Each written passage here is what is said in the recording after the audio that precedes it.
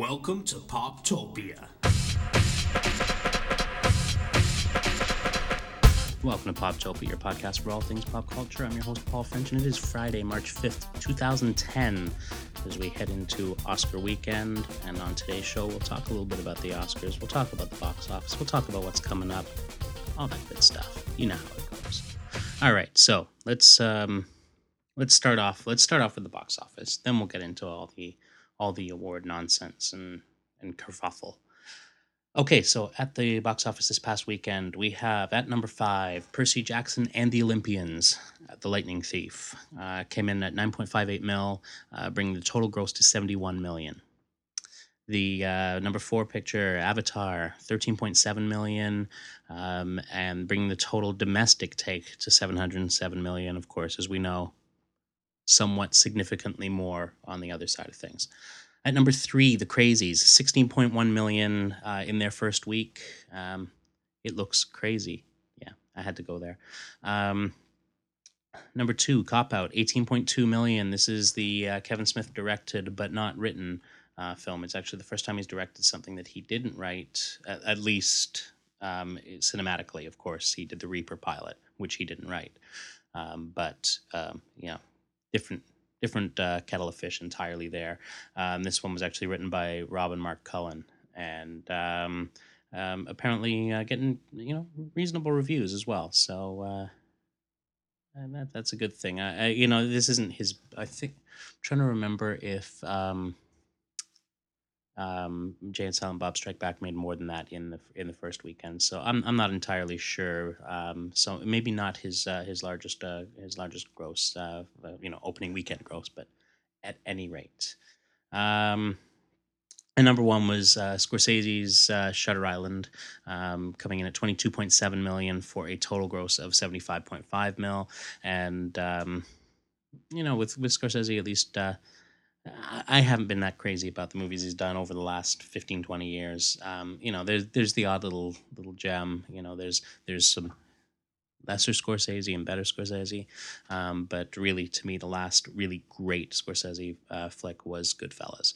And it's still the one that, even the other day, it was on one of the movie channels. And, it's one of the few movies where I can just pick up at any point and get right into it. No matter where they are in the movie, I'm guaranteed to stop and just stay there and watch it. And there's not a whole lot of things I can say that about. All right, what's coming out this week? Well, let's see here. There we go. Hey, it's crazy when the stuff that you think is going to hook you up doesn't. Yeah, that's what I'm saying. This is all kinds of professionalism going on. Okay, so what's opening this week? Well, of course, we have the Tim Burton, once again with Johnny Depp, doing Alice in Wonderland. One thing to watch for, Mia Wasikowska playing Alice. That's kind of cool. I don't know if anyone caught her in the show In Treatment, but she can bring it. So I'm really interested to see her playing Alice. She plays Alice as a 19-year-old who returns to the magical world from her childhood adventure, reuniting with her old friends, and of course, she comes to terms with her true destiny, which is to end the reign of terror from the Red Queen. So I think the vision, just his vision really sort of sticks close to the original Lewis Carroll novels, and I'm kind of interested with that. I'm kind of interested to see this, and honestly, I've found Burton to be of diminishing returns over the last several years, and so it'll be nice to see one that I can dig again, and it's always good. All right, also opening, Antoine Fuqua, Brooklyn's Finest, starring Richard Gere, Don Cheadle, and Ethan Hawke. So 3 veteran cops, played, of course, by Gere, Hawke, and Cheadle, struggling with personal and professional dilemmas, dispatched to a notorious housing project in which they will each collide with their destiny. So this is, of course, Antoine Fuqua, previously directed Ethan Hawke with Denzel Washington in Training Day. And, so this kind of reunites them. Righteous Kill, his last movie, didn't do quite as well. All the same... I don't know. I'm always a sucker for cop movies, but Something about Richard Gere just takes me out of a movie these days. It's the reason I didn't bother with the Amelia Earhart movie, and I probably would have otherwise. But I just don't buy him anymore. It is what it is. The Secret of Kells. Um, this one, well, basically, it's an animated feature. Medieval outpost faces a threat from advancing barbarian hordes.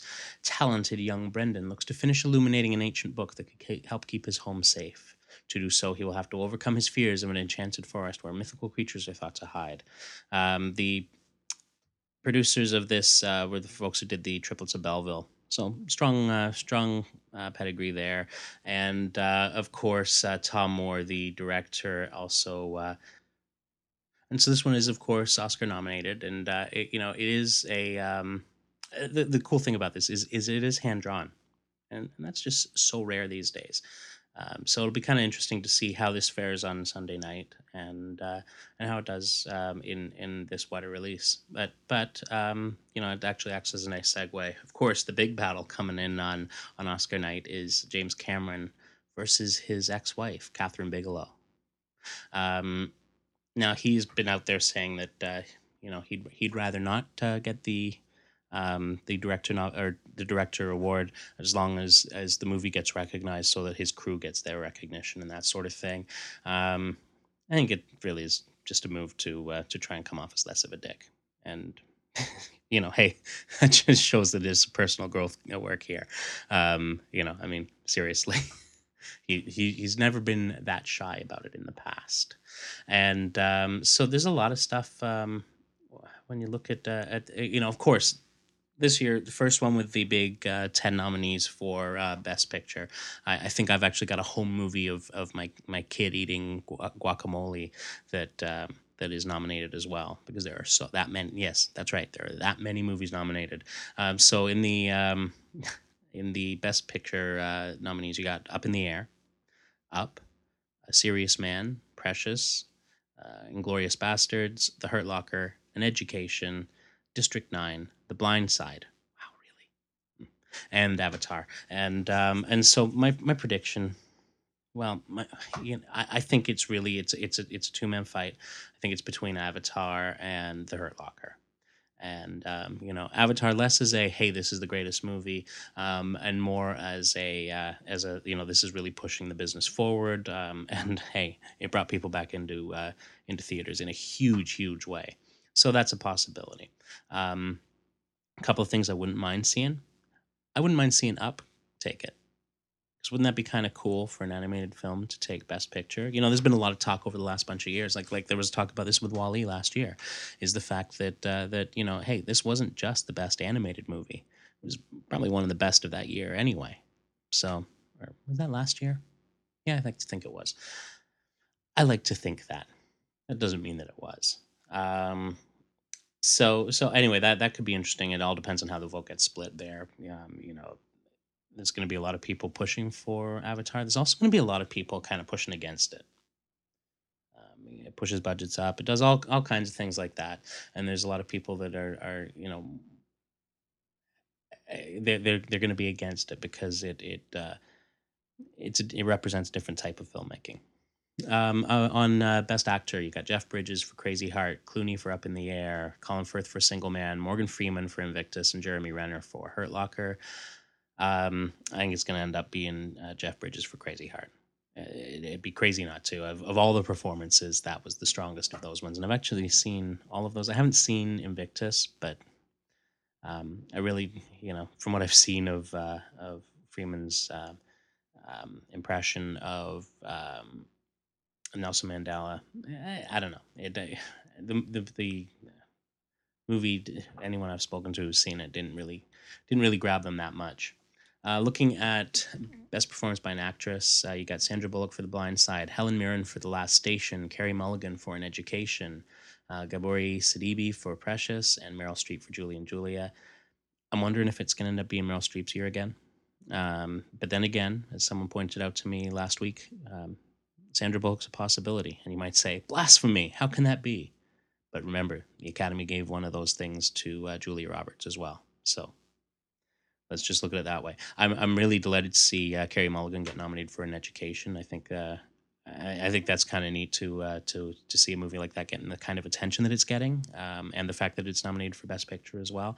Again, not something I necessarily would have expected, but the main draw for me was the fact that Nick Hornby wrote the screenplay.